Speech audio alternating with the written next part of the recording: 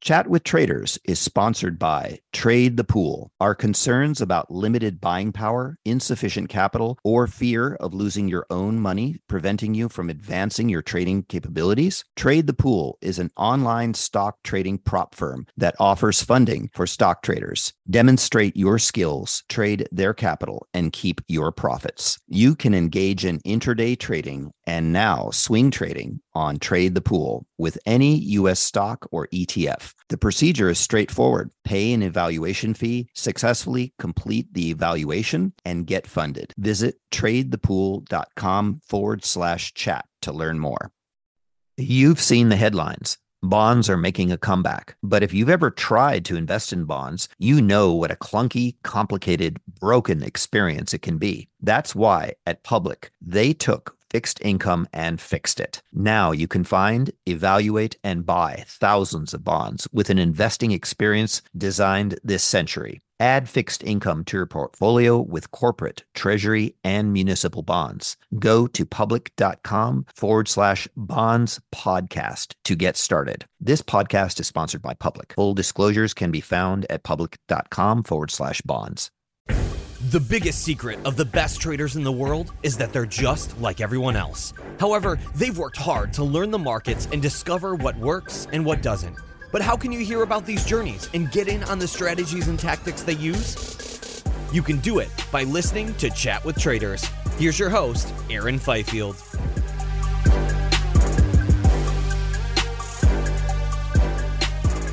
What's up, everybody? Thanks so much for tuning in, and welcome to yet another episode of the Chat with Traders podcast.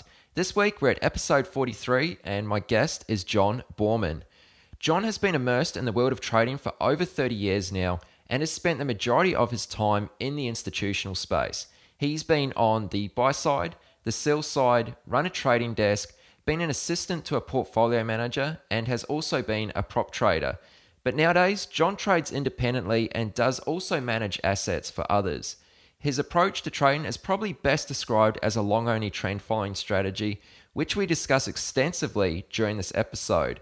Some of the topics we hit on include why the simplicity of trend following can be both a gift and a curse, why John trades the long side only, and how this affects him in a full-fledged bear market.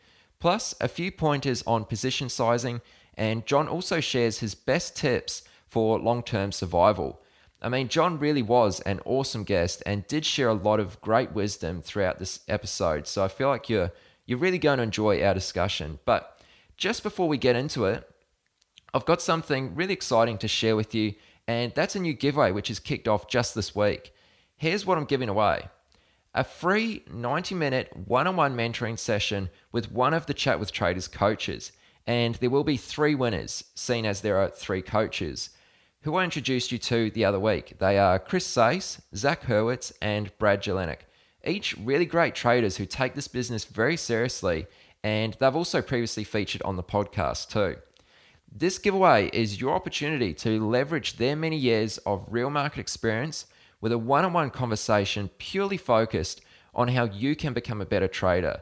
So if you'd like to seize this opportunity and enter for a chance to win, just go to chatwithtraders.com/win. That's WIN, and enter your email address. And the cool part about this is, once you enter, you'll instantly receive a unique URL. Share this URL as much as possible, because for every person who enters after clicking your unique URL, you'll receive an additional 9 entries, and of course, that'll dramatically boost your chances of winning. So just in case you missed it, go to chatwithtraders.com/win. That's WIN to enter now. The giveaway will close on the 7th of November this year, of course, being 2015, just for anyone who's listening at a later date. All right, guys, let's get into it. I'm your host, Aaron Fifield, and here is this week's guest, John Boorman. Hey, John, welcome to the podcast. How are you? Very good. Thank you. Thanks for having me. No, thank you so much for agreeing to an interview. I mean, it's awesome to be speaking with you, and I already know this is going to be a great discussion. So we're going to discuss your many years on the institutional side of trading, and then the meat of this episode will be focused on your views and beliefs around trend following, which I'm really looking forward to hearing your insight on this. So to get this underway, I'd like to start at day one, right at the very beginning. So, John, share with us how you first got involved in markets. And I know you were quite young at the time, so how did this journey of yours kick off? Well, I guess it's 30 years ago now. This is like in the mid 80s as a teenager. And it was the combination of when I was at college, there was this assignment where it was a diploma in business studies, and there was this assignment where you had to manage a portfolio for 6 months. And it kind of fired me with a love for it because I did quite well at it. And you also have to remember that this was in the UK, and at the time, under Mrs. Thatcher's Conservative government, there was a real big push of share ownership. Lots of nationalised industries were being privatised. So I think British Gas, British Telecom, all these new issues where the public bought into them. Everyone got their 100 shares at a pound each, and then got to sell them, 40% higher on the first day or something ridiculous like that. So it's probably not a good thing because it makes you think that it's easy. And that was definitely a good market in the mid 80s up until 87. So that was kind of my first experience of things, trading for myself. And having done well in that thing at college, I wanted to then open up an account of my own with a broker, which I did. And obviously I was still ridiculously young and naive, and made all the mistakes that novice traders do. And actually I kept trading until I got my first job. When I finished college, I started working at Schroders, which is a big asset manager in the UK, in the back office. And that was in 87. And I continued to, on the side, trade for myself. And of course, I was right in the thick of it, trading in and through the crash. And that pretty much wiped me out, and got almost scared of it, I guess, and kind of then backed off and didn't trade probably for another couple of years after that, and just got on with doing my job there, which initially, as I said, was in the back office, but then I later moved up to become in the asset management arm. I became an assistant to a portfolio manager, and that then really introduced me more to that institutional side with them of how they deal with things. Okay, excellent. Now, one of the things you mentioned right at the very beginning there, which piqued my interest, was you said that you made a lot of mistakes early on. So would you mind sharing maybe just a couple of those mistakes? Well, I mean, they really all stem from just not having a plan, really. I mean, you're just kind of flying by the seat of your pants, just not really truly having a methodology, having researched it. And what that probably all stems from is just being not being patient enough to be able to actually study this and truly learn. And instead you end up learning by making mistakes, the hardest way of all, by losing money. So it would be, I'm sure I used to buy into the whole buy low, sell high mentality, trying to time the market. Just so much of what I don't do now, So, and I often find that on social media now, when I'm talking about things to not do, sometimes it's me talking to myself. It's almost like you're reinforcing your process, reminding yourself at the same time as others that, that I've discovered the hard way what works for me. Absolutely. Okay. So now just going back to your career in the early days there. So how did you first get your foot in the door at your job at the back office there. Like, how did you get into that job? I mean, was it fairly easy for you to pick that up, or tell us a little bit about that? I mean, it's a very different era, and as I said, that was a time of great expansion and growth within that industry. So there were a lot of there are a lot of people hiring. I mean, I put out applications to a lot of people. I think I sent out like 50 different letters to people, and I probably got like 3 replies, and 2 of them offered an interview, and I had both those interviews on the same day, and this one offered me the job on the spot. Now, looking back, it's a very low paid job, and it's in the back office, but you know what, it meant you're in. And it then took me a while to realize exactly where I was within that organization. And I'm seeing all these trades coming through, which I'm then helping to settle and to do the admin for those. And then I suddenly realized, well, I want to be on the other side of this transaction. I want to be the one either trading this or deciding the allocation, and so I looked into that. So I guess it made me realize I had an opportunity within that organization if I wanted to take it, and I was quite ambitious at the time, and so I would look at these other jobs internally, and they would require these other qualifications that I didn't have, or rather skills that you needed, which now in this day and age will seem ridiculously basic, but it was even just having knowledge of spreadsheets and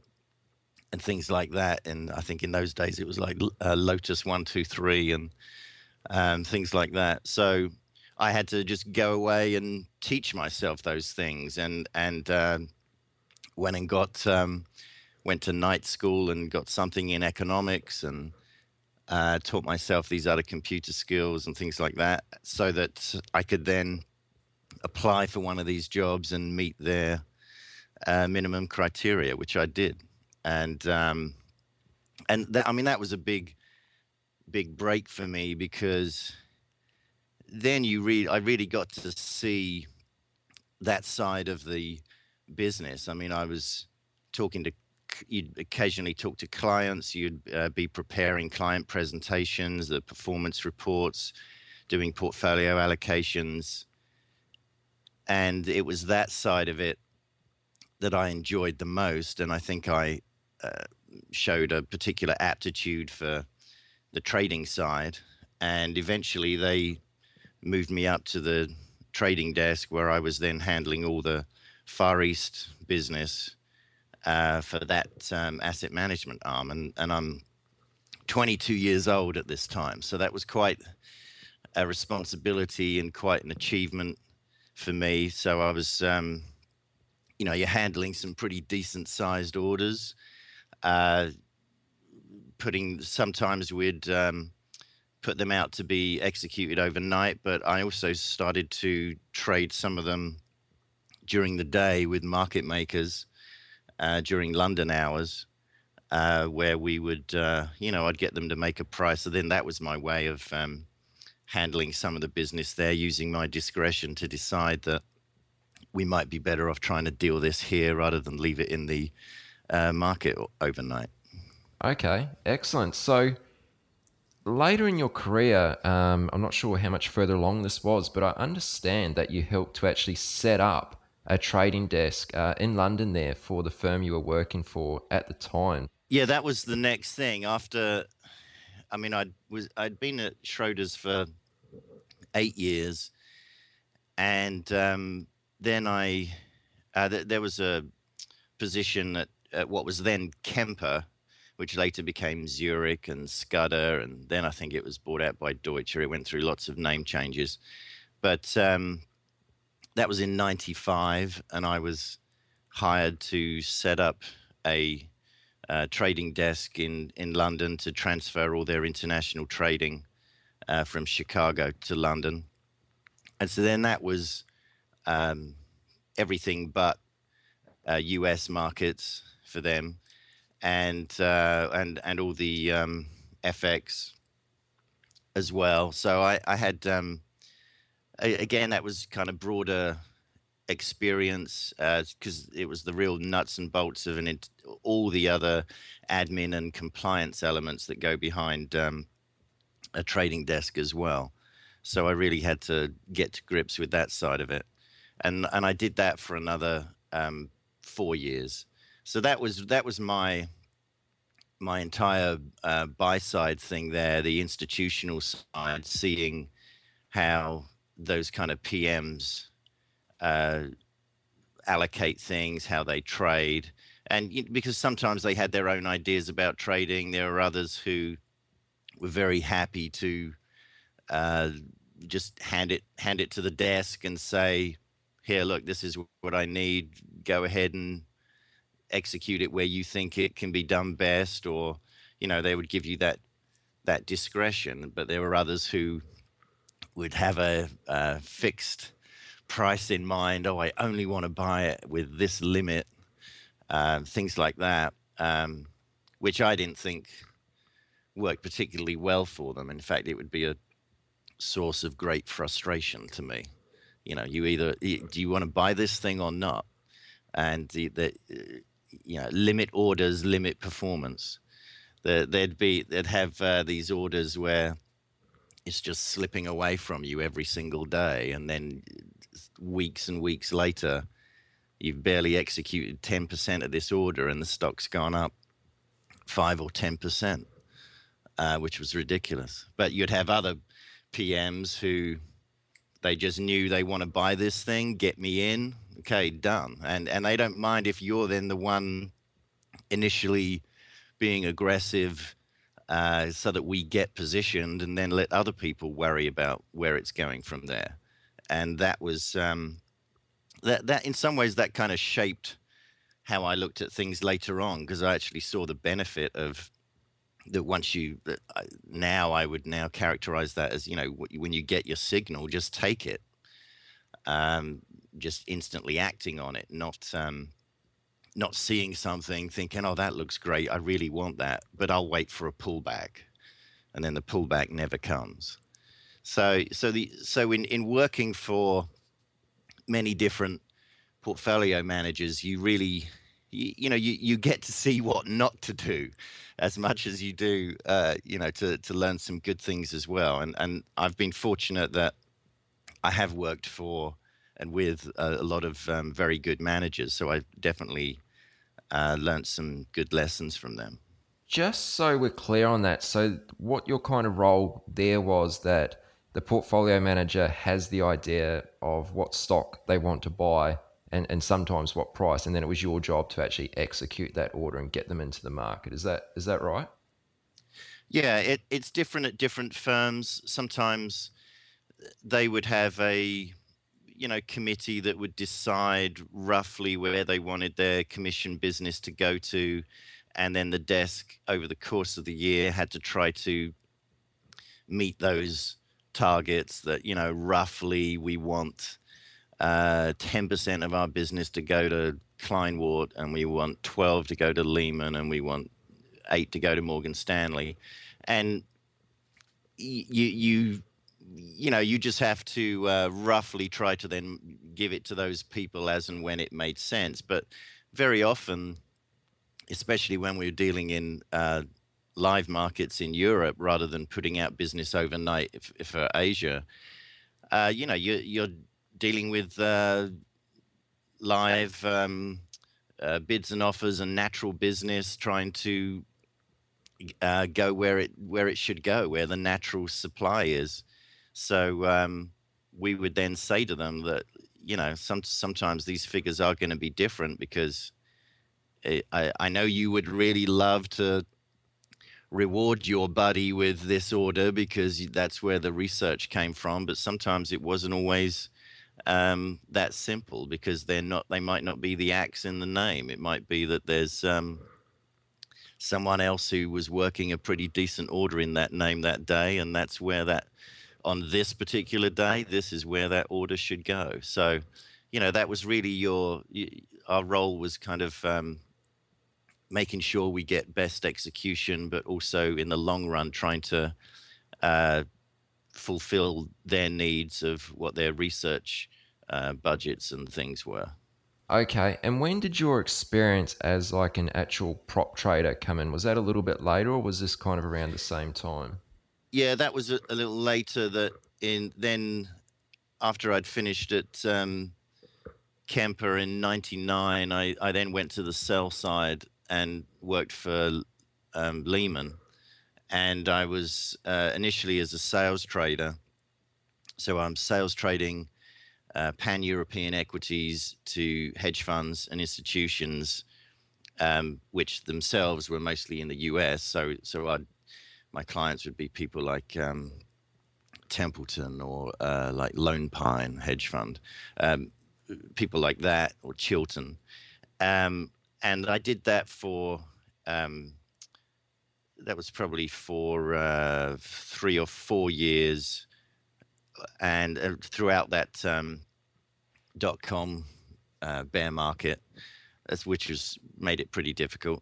But then one of the parts of my job there was that at the time it was a new thing called alpha capture, where the Marshall Wace was the client who developed this internal platform where they would monitor the ideas of brokers. It would be a way for them to assess the signal, if you like, the effectiveness of the ideas that they were getting from the broker community.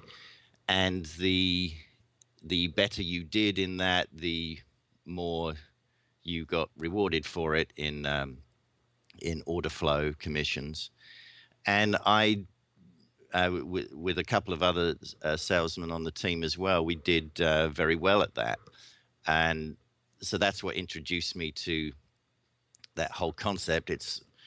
I actually expand on that in my blog. It's why I've called my blog Alpha Capture. It was something that was quite a big break for me at the time, getting that, being able to work with that client and see what they do. And it was just something that I prospered at. And so it then became, well, if you're going to do that, you should do that with our money. So then it was invited to join the prop desk there. And I had a fairly privileged mandate at the time as a generalist, so that rather than being tied to any one sector or market, I was able to trade long, short, equity futures and pan-European equities. And it wasn't a huge book, but it was good enough, and it was a great setup. That to me at the time, that was like, wow, this is my perfect job. Now it's like I'm managing money, and I'll get paid on my results. You can't ask for more than that. And the only problem was, at the time, the firm was going through a lot of restructuring in that area, and I had like 3 different bosses in an 18-month period, and they didn't really know where to place me or how to characterize what it is I did, because most of the other people in that place were more fundamental based, and I was really technical. I might have what might have been some fundamental factors to something, but I never quantified the trade in that way. And so eventually, when the desk moved off the floor into a separate area, so it almost became like an in-house kind of fund. Like that was the trend at the time, because then they had to move off the floor and separate these things because the regulations were coming in, making them do that. Because prior to that, we'd be sitting right behind the market makers, which now would be unthinkable that you could be privy to the kind of information that was going on the floor. So I was let go from there in 2004, and that really is there's then a 1 to 2 year period which really forms everything that's followed. That was really the formation of a lot of my ideas, and how I now look at markets really came about in that period. Okay, and I'd like to ask you about that period because I'm interested to know why you chose not to seek out another job doing something similar with another firm, and instead you transitioned more to trading independently. I mean, what was your reasoning for this? Well, I mean, honestly, I did try to get initially. I did try to get another position, and it was actually quite a difficult market at the time. I was trying to then. I was mainly trying to talk to hedge funds about getting a position within a hedge fund, because I always felt at the time on my resume that's like the one thing I hadn't had. I'd been buy side, sell side, run a desk, assistant to a PM, and a prop trader, and it was like, yeah, it would now be good to continue that money management side and go to a hedge fund. But I had several interviews at different places, but there was just nothing coming through for me. And after about 6 months or so, we just talking with my wife and the family, we just decided that we were going to move to the US, give it a couple of years. If it doesn't work, we can always move back. But we'd always, my wife's American, so we had links back here and would travel over to the US a lot. And we'd always considered that we'd end up living and retiring there eventually. And so with this opportunity, we just thought, well, why not now? Let's just go for it now and see if we can make a go of it there, and give it a couple of years. We're still here. I've been here 10 years now. And so when I first got here, that was really, that's when I did a lot of reading and researching of what it is I really believe about markets. And some of the book that really helped me with that was reading Van Tharp, Trade Your Way to Financial Freedom, which is an awful title for that book, because I always think that gives the wrong impression about what it is. It's not some get-rich-quick thing. But it actually really went through, systematically goes through, makes you break down what is it you really believe about markets and why, and just strip everything down to the bare bones, and finding out what time frame it is you're best suited to, what trading methodology. That's what it did to me. And it really also emphasized the importance of position sizing, and it broke down the individual components of a system, made you realize how and why things work the way they do.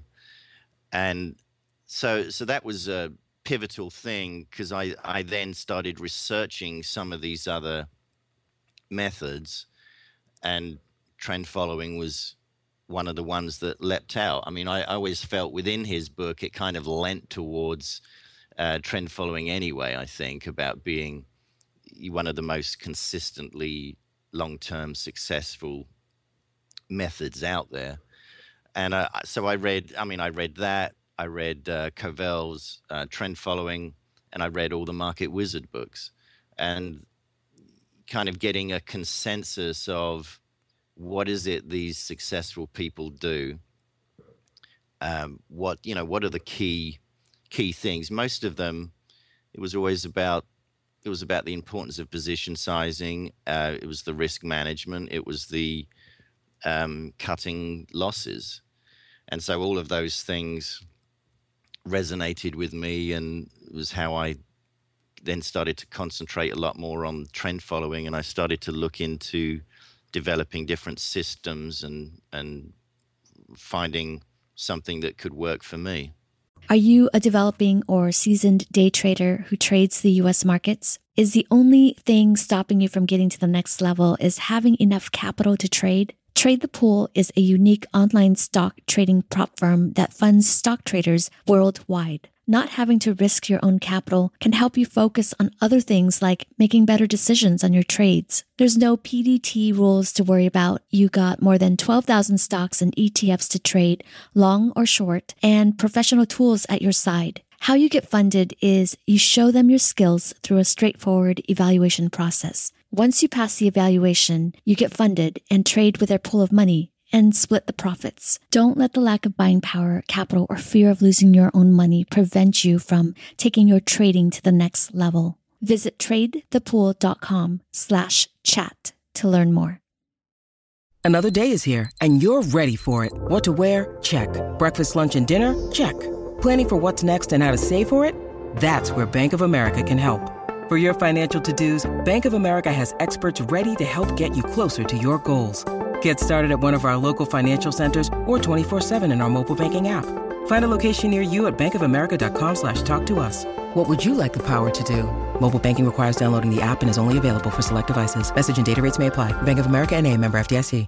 Okay, so did you find that your institutional knowledge and, all the knowledge you gained over the years up until this point, was that enough to kind of support you? Or, it kind of sounds like you had to reinvent yourself. Is that a fair statement? Yeah, I did. And actually looking back, I don't want to get to, we could go a little deep here, but looking back, it made me realize years later that losing my job back then in '04 from Lehman, actually, it probably really did affect me a lot more than I realized at the time. And I took it pretty heavily. And it really just made me examine everything that I had done. And I had been, I'd lost a little bit of money for them towards the end anyway. As I said, with the changes, I think it was going to be inevitable anyway, that, I probably would have been let go because I didn't fit into that structure anymore. But I had been losing and I'd been taking it quite hard. I'm one of these people that if you lose money, I can't just say, oh, yeah, well, it doesn't matter. It's other people's money. No, to me, it matters more. I'm actually very conscientious about that. And so, I took it very seriously, the position that I was in there. And so I really wanted to examine what it was I was doing and try to get my ideas straight. And I had already started that process before I was let go. So it then just made me continue it. And it was, we were in a position that I had that option to be able to do that, and we were relatively comfortable that I had the time to then develop things. That's one of the great things about that. It gives you time, gives you options. But the real thing is I just started taking everything off the chart one by one, things that I would use like divergences, stochastics. Now I never use them. And these are all things that I used to use all the time and have them up on my trading. And then I'd kind of examine, well, why is it I really do that? Why did I first start using that? Has it been of any use to me? Why do I use 20 day? Why not 21? Why not 22? Why not 19? Really start to break down everything that you use and why you think it's useful to you. And after a while, you realize that there's not necessarily anything empirical, if you like, about these individual things. And it makes you realize not to take them, treat them religiously as, when you realize that it isn't the be all and end all, well, then all of a sudden you take all of them less seriously. And it should really be that if you find they have use, it's that they have use collectively rather than this one thing says that, therefore I'm going to do this. More than anything now I use price, and that's what came about from that whole exercise, I would take one by one, I took every indicator off my chart until I was left with nothing but price. And that was like the bell ringing, like, well, there you go. That is actually all you need. What do you really need to determine the trend and where this thing is going? If you had nothing else but price, if you could only have one thing, it has to be price. I'm really keen to actually dig into some of those comments you just made there a little bit deeper shortly. But just before we do, just take us through those few years after you kind of, like we kind of mentioned, you had to almost reinvent yourself and you started reading up on different material and that sort of thing. What were the next few years like? I mean, did you struggle to find your feet and start making money, or did you pick this up pretty quickly? Yeah, it was. Well, I started experimenting with different systems, and I would put money behind different systems. So I started trading for myself, but it was mostly futures, actually. I kind of used some of the basic trend following models that you see people talk about, where they might just use, it'd be like a new 50-day high and exit on a 25-day low or something like that. Some of the basic things you use to model portfolios.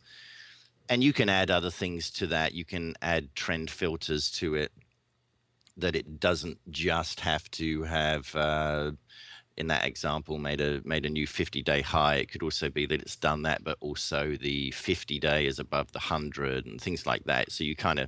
So I experimented with lots of different models like that, with different filters and different criteria.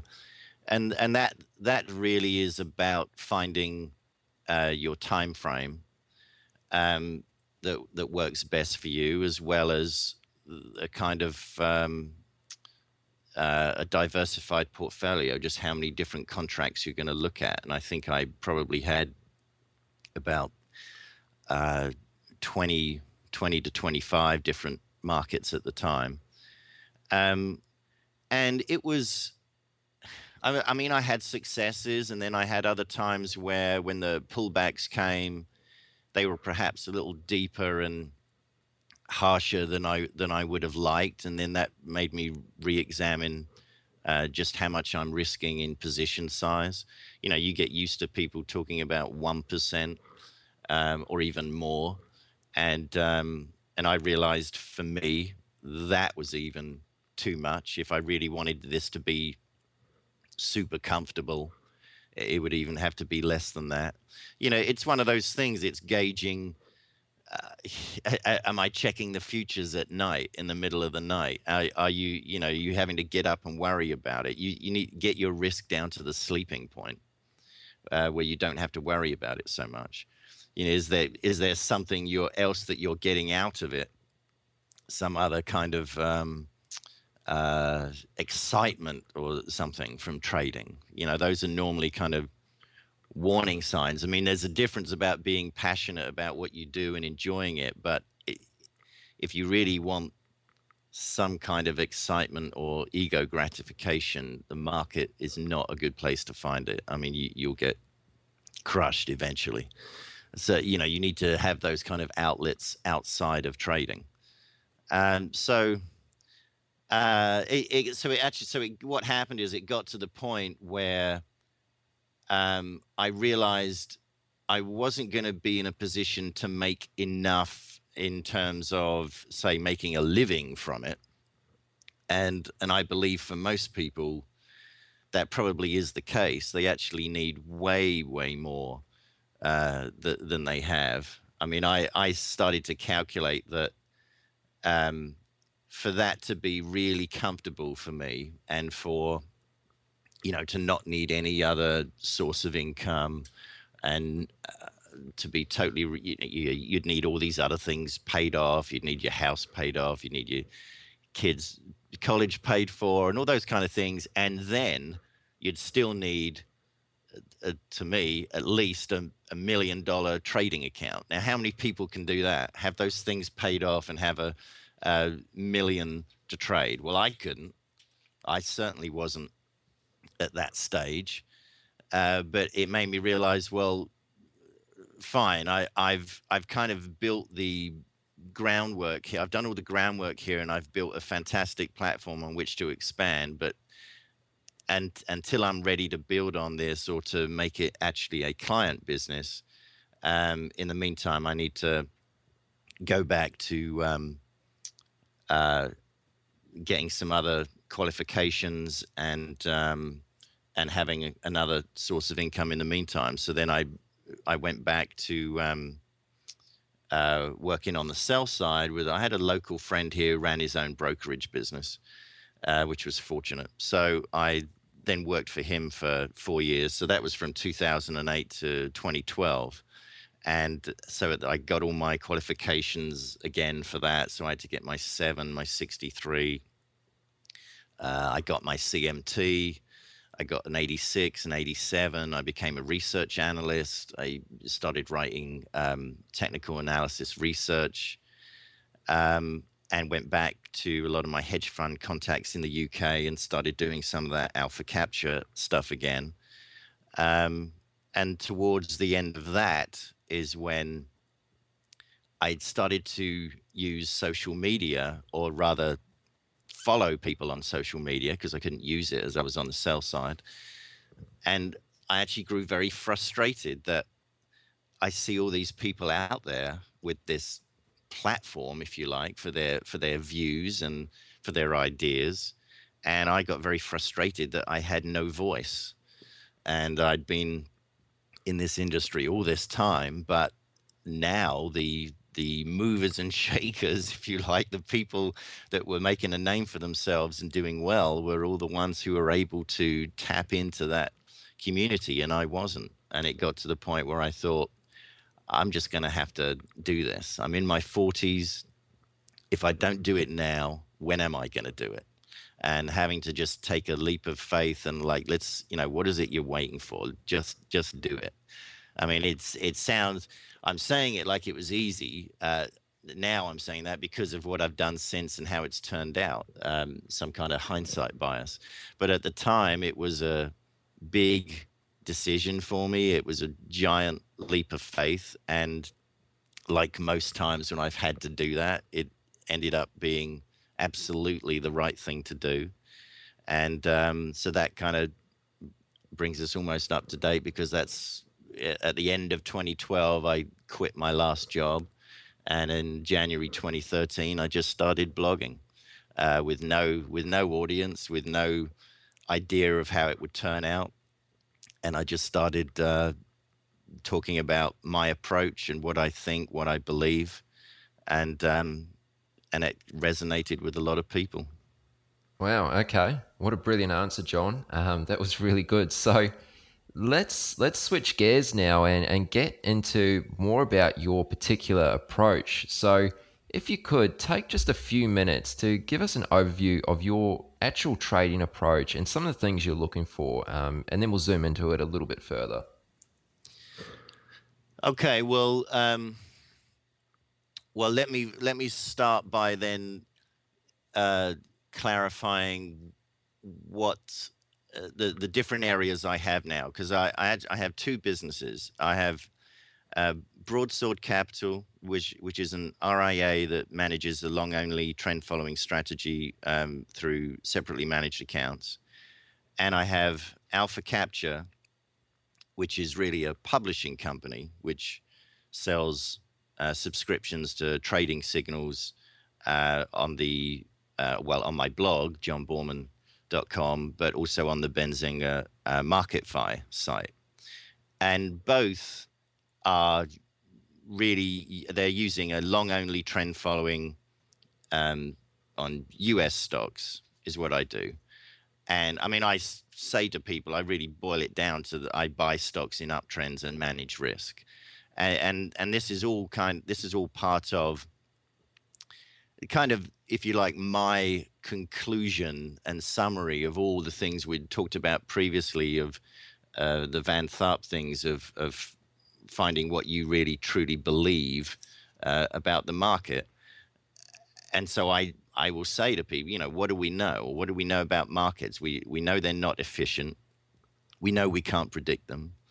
We know you can just buy and hold and you'll get your annual average return of 7%, but we can't tolerate the 50% drawdowns or more that we need to withstand to achieve that.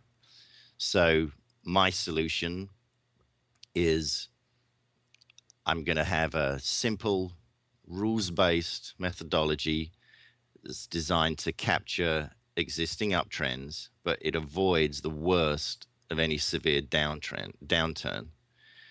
And how do you do that? Well, you incorporate strict discipline, risk management.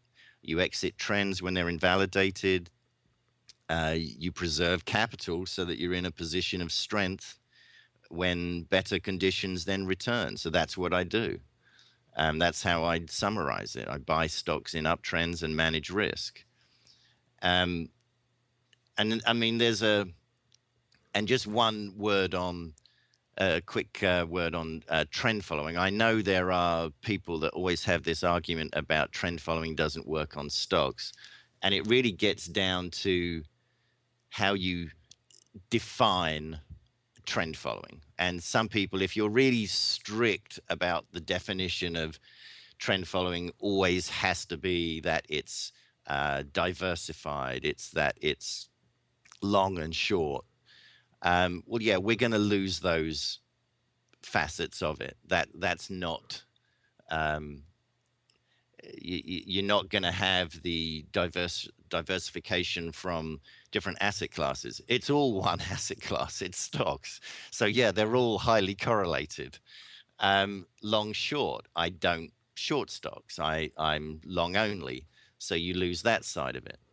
But to me, it's much more important that it's about the it's about the key principles of trend following. To me, are really about the risk management. That's what's crucial to its viability. You're going to have more losing trades than winning ones, but your average win will be far larger than your average loss. So you're still going to be profitable overall. It's about that's the whole running winners, cutting losers things. So, and so what I look for, simple stuff. They're really simple screens, all-time highs, 52-week highs. They could be 50-day highs. They just need to be new highs on whatever time frame best suits you. You might be able to trade across multiple time frames. Not everyone can do that. Sometimes it's better to just have one and stick to it. I will use daily charts. I might use weekly. If I get a signal on the daily that also coincides with the weekly, even better. The more things that you can pull together, the stronger the signal will be. And I might hold for weeks to months. I sometimes incorporate a fundamental element into my stock selection. It might be some kind of theme behind something, but the entry and exit triggers will always be objective. They will always be price-based. And I have to do that. I mean, it's a highly concentrated portfolio. So in a strong trending market, I might only have, because of the way I position size, I might only have 12 to 15 holdings at any one time. But that's pretty much how I go about it. Okay, so in there you said that there may be like a fundamental theme underlying your decision to buy into a trend. Are you able to share an example of what this may be? Well, it might be like, for example, the IBD list. The William O'Neill Investors Business Daily list of stocks that they have. Those are all stocks that have strong fundamentals, strong growth, and to use a simple example, it would be, if I've got two stocks that made a new all-time high today, and there's one that I've never heard of. I don't even know what it does, and it might be fairly small and illiquid, or there'll be something like Ulta or Nike or something like that and it just happens to be an IBD stock. Well, I already know without having to do much more work. If it's on that list, I already know that means it has really strong fundamentals. So I kind of like the fact that there's potentially that other kicker to it, if you like, that other fuel, what that might be what's fueling its advance. But at the end of the day, I'm only ever going to use price to determine my risk, my position size. That's going to determine my entry. It's going to determine my exit. I never make it that the fundamental element is the driver, the actual reason for the trade, because then if that's your entry rationale, well, that has to be part of your exit rationale. And the danger of that is then, you suddenly have something going against you and you're down 10 or 20% and you're telling yourself, oh, but it's really good value, or but it's nothing's changed about the business. It's still the same great company, and I don't trade companies. I trade stocks. I'm not trading their balance sheet. So yeah, it's good to know that that's sound and it's good and it's a good business. But at the end of the day, no matter how good it is, if the trend invalidates by price alone, then I'm out. And I might take a look at it again to see if it comes back on my screen, and I'll happily get in again. But I'm always going to be ruthless about managing risk, and I'll always take what price says about something than what an analyst or a balance sheet says about something. Okay, now if you had to break it down to basics, what would you say are the advantages of trend following? And I mean, why does this approach really resonate with you? I guess what I'm trying to say is, why do you think it's a good fit for you, and what are the advantages that you see in trend following versus other approaches? Well, it is absolutely that it suits me, and I think that's one of the most important things, that something suits your style and your personality. And I know sometimes people have problem reconciling that and saying, well, come on, how does something suit your personality? I wrote a blog post about this with my experience in this area from having read Jason Williams' book, The Mental Edge in Trading, which does a fantastic job about talking about the importance of your psychological profile and how it might affect your trading. And by going through that exercise, and I'll send you a link to it so that you can have it at the bottom of this thing and people can go there and check it out, because it really is very insightful. That it showed me that I discovered what I was suited to. It had taken me long enough, but eventually you slowly start weeding out all the things that don't work for you, and you're left with only what does. And had I have just looked at this blueprint of my psychological profile and my personality years ago, I probably could have found out then, yes, you are suited to rules-based methodologies, and you have good discipline. You have low anxiety, low vulnerability, so you're going to be able to withstand it. That's kind of the thing it went through. So I already know I'm doing something that I'm suited to, which I think is very important. I mean, the pros and cons of trend following, sometimes they're one and the same. because it's simple. It's good because it's simple, but that's also one of the cons. People will say, if it's so simple, why doesn't everyone do it? Well, because simple isn't easy. Um, the things that make it work are the hardest things to do. It's every trade feels wrong. You're buying something when it's overbought. You're exiting when it's oversold. You've got to ignore noise. You're going to have losing streaks. You've got to maintain discipline, not just to take your exits, but to keep taking the entries, to take that next trade. That's why position sizing is so important, because that's what's going to keep you in the game. You'll have low trading costs. You should trade less often. You're using end-of-day signals, which means you have a lot less screen time. You don't need to be sitting there during the day watching every tick. But that also is then difficult because it requires you to do nothing for long periods. And there are some people that really struggle with that. They have to be tinkering, they have to be doing something, and they feel compelled to act. And, so it's one of these things where the beauty of it is its simplicity, but it's precisely because of that it makes it so hard for many people to implement and to execute it. Yeah, I'm glad you brought that up, actually, almost like the cons of trend following, or what about it that makes it hard for some traders to stick with. So yeah, I appreciate that. Thank you. Now, something I'd like to ask you about, you've touched on it already, but I'd like to go a little deeper. And I'm fairly certain this is your personal preference and not necessarily the school of thought for trend following, but why do you choose to trade long only?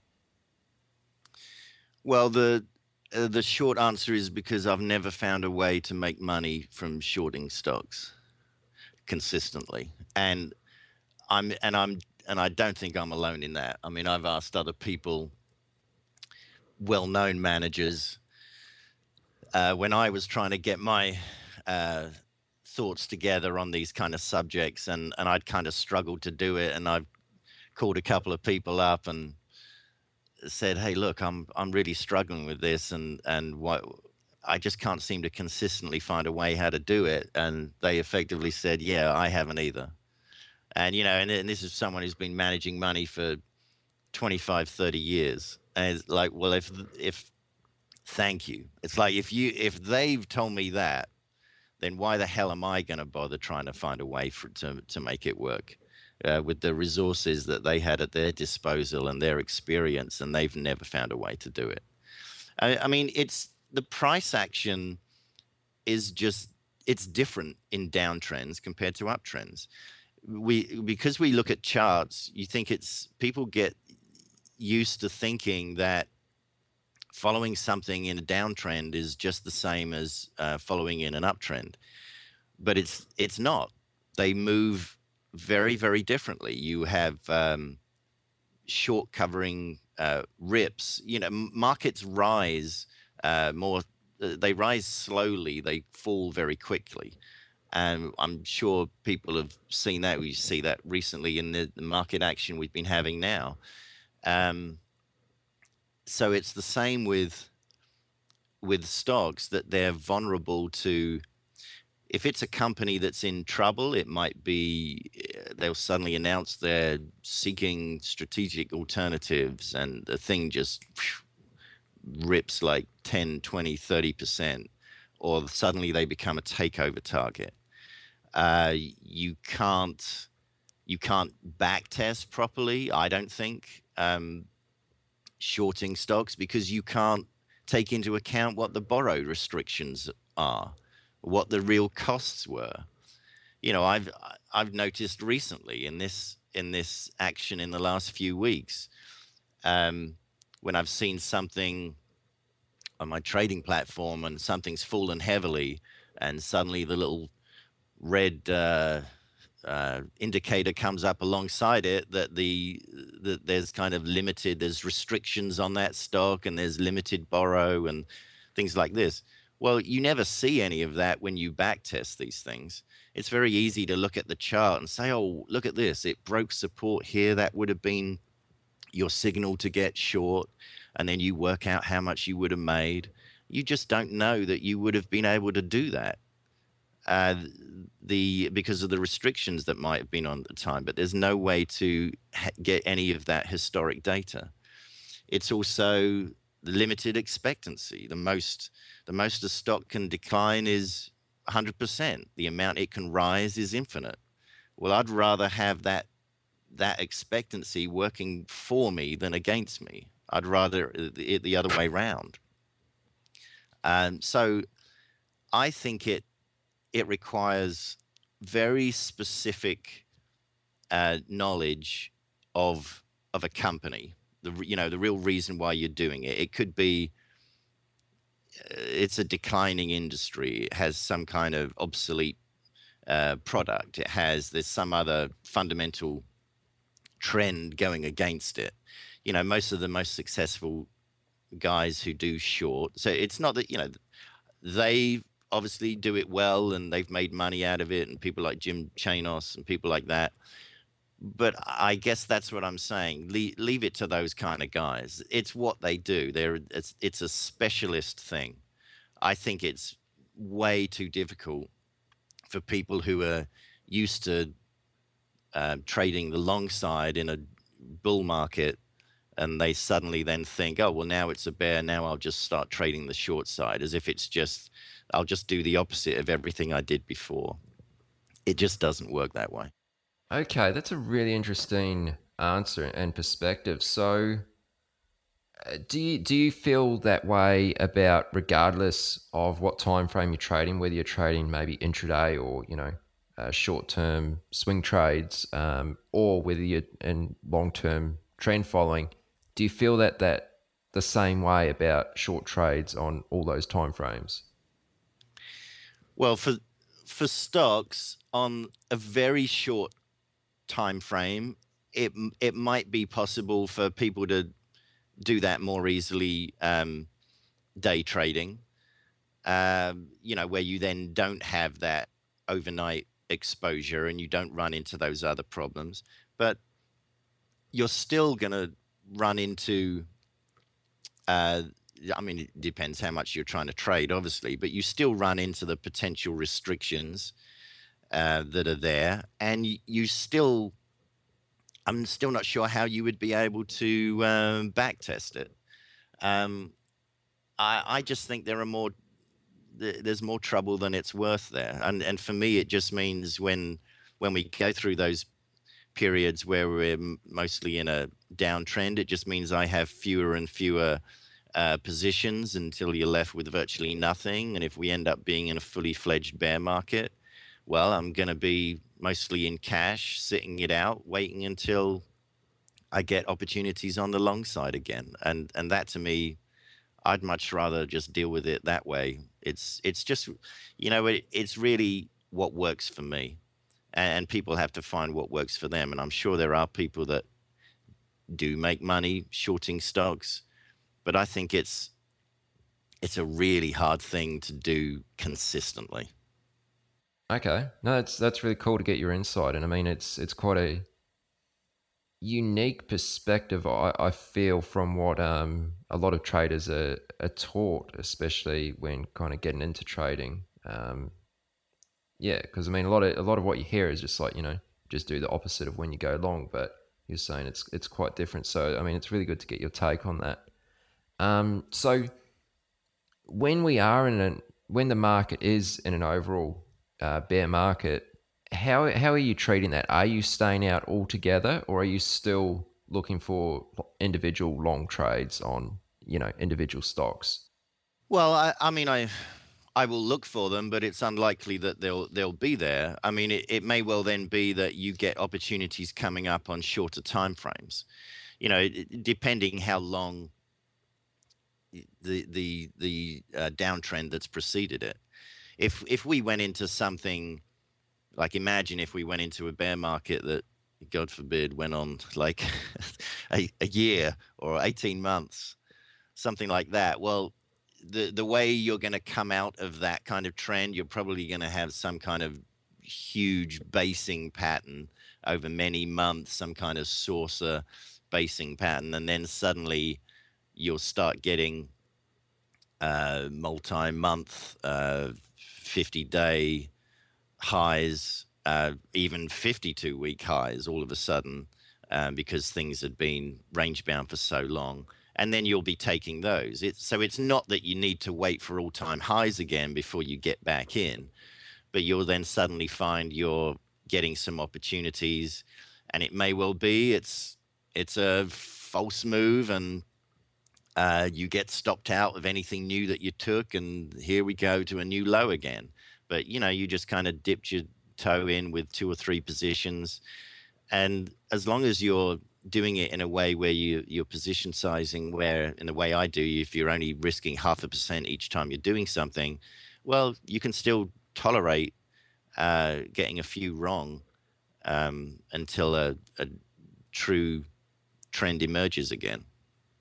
Now, you mentioned 0.5% of capital risk per trade. Do you always have this fixed position size, or do you reduce to an even smaller size during times when you're underperforming or going into a drawdown type of scenario? That's a good question, because there are elements of this which I am looking into, and I'm adaptable on it in potentially being even stricter than I currently am, or introducing something where it's more ATR based. But for the moment, for how I'm looking at things right now, it's pretty much, it's always 0.5%. And position sizing, to me, it's just one of the most important facets to any system. It's just it's the biggest variable in any system that you control. That's one of the things, that's a Van Tharp thing. I mean, beyond that book that I mentioned, he has since he's come up with another book, The Definitive Guide to Position Sizing. I mean, that is just the Bible on position sizing, and it's a huge book. It's an immense read, but it's just got everything that matters on the subject, I think. That was one of the things about breaking down the components of a system, and I believe it's only exits that determine whether something is a win or a loss. Until you've actually got out of something, it's only once you've got out that it then goes in the books as a win or a loss. The position size determines by how much.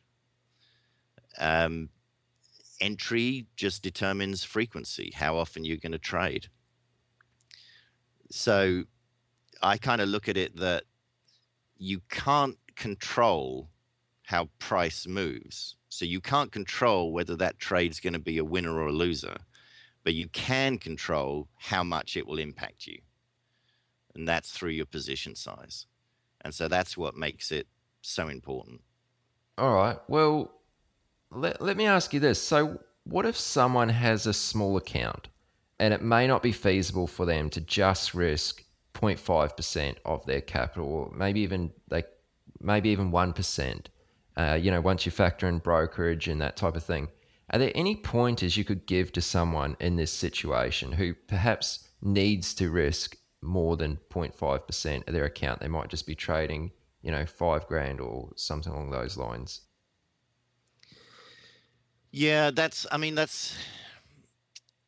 to be tough. The reason why that becomes more troublesome, though, is that when you have an account that small, it then becomes more about the trading costs. That very often, all of a sudden, those costs become a much higher percentage of what it is you're trying to do, especially if you're trying to do it on a tiny amount.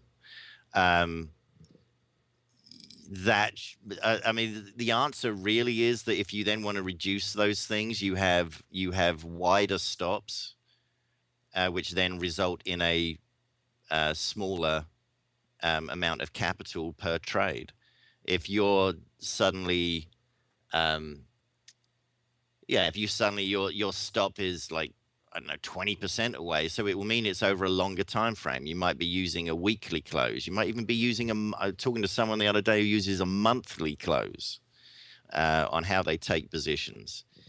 See, the irony is with small accounts, you should actually move to even longer time frames with wider stops so that you have smaller positions. But actually, most people, they go the other way because they then think that they have to build up their capital, and they end up trading shorter time frames and trading more frequently.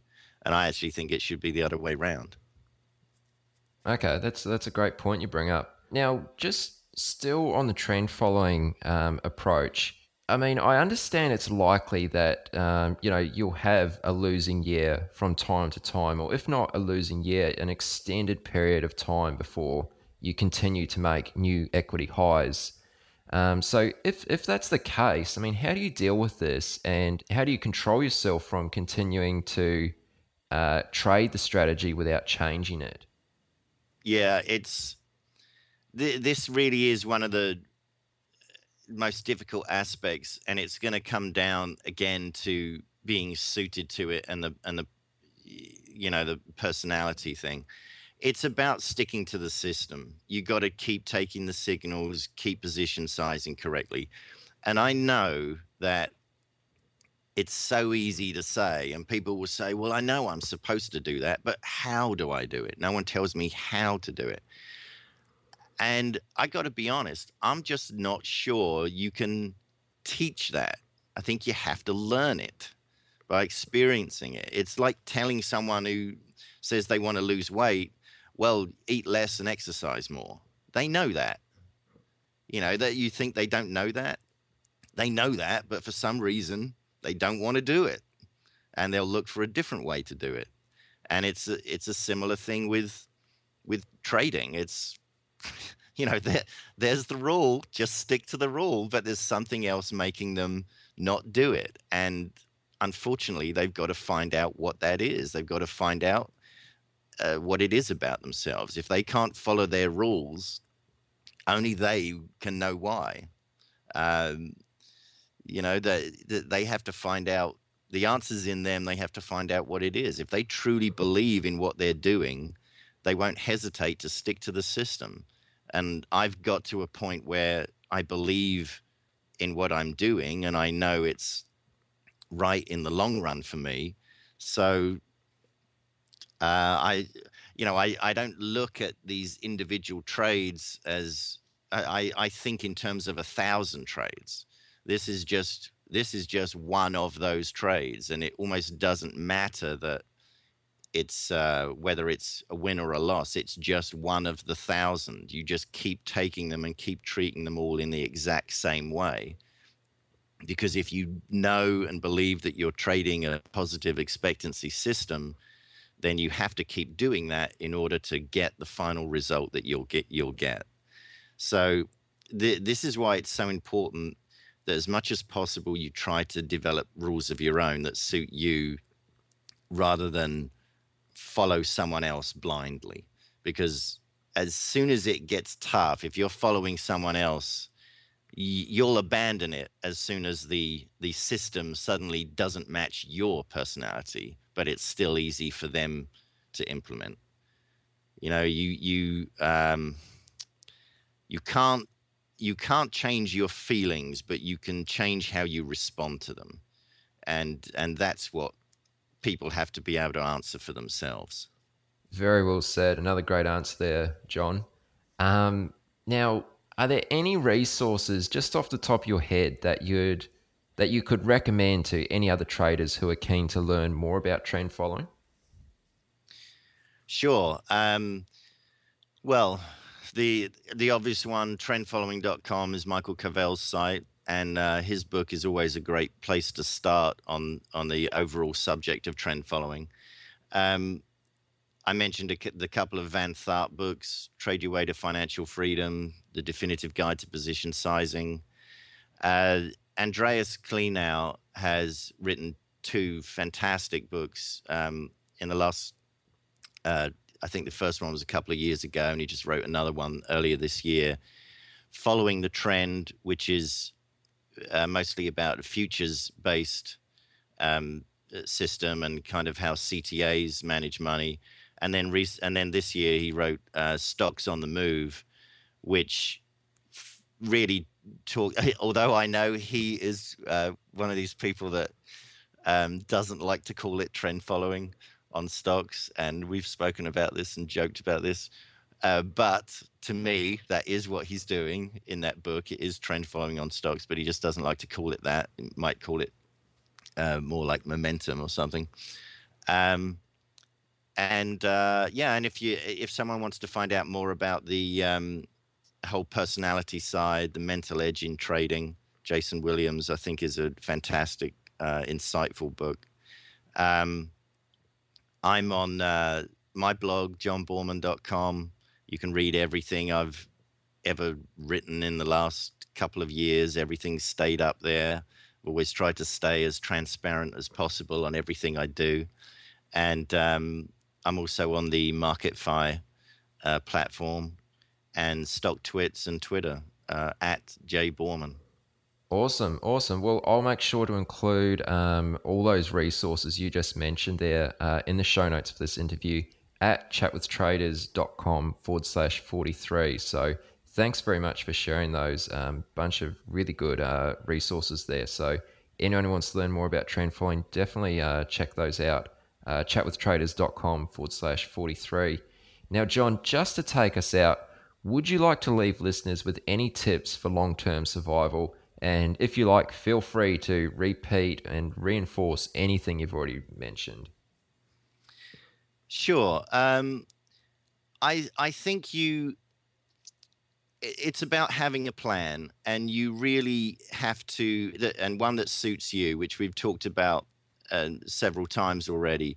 But in trading terms, it's about being clear about your objectives. I think it can be dangerous when people try to target returns. You know, they'll say, well, okay, I want to make X per year, divide that by how many days, so I need to make this amount of dollars per day. I think when you have objectives and goals, you need to make them process oriented, not outcome oriented. You know, stick to the process and the outcome will follow. It's about having small incremental steps that you bring about big change. Excellent. All right, John, good stuff there. Thank you very much for sharing this. Before we say goodbye, John, can you just share once again with listeners where they can go to find out more about you and connect with you? So maybe your website and your Twitter handle. Yeah, my website, Alpha Capture, is johnborman.com, and I'm on StockTwits and Twitter at @jborman. Always happy to connect and help people and answer any questions. Awesome. All right. Really good stuff. And I'm pleased we were able to make this happen. And thank you very much for giving up the time to do this. Thanks again, John. Enjoy your day and let's stay in touch. You're welcome. Thanks for having me. What's up, guys? It's just me again. Thanks a lot for listening to that episode. I hope you really enjoyed it as much as I enjoyed speaking with John. He was a really interesting guy. And I mean, I'm sure we could have kept going for much longer than we did. But the funny thing is, we actually recorded that interview.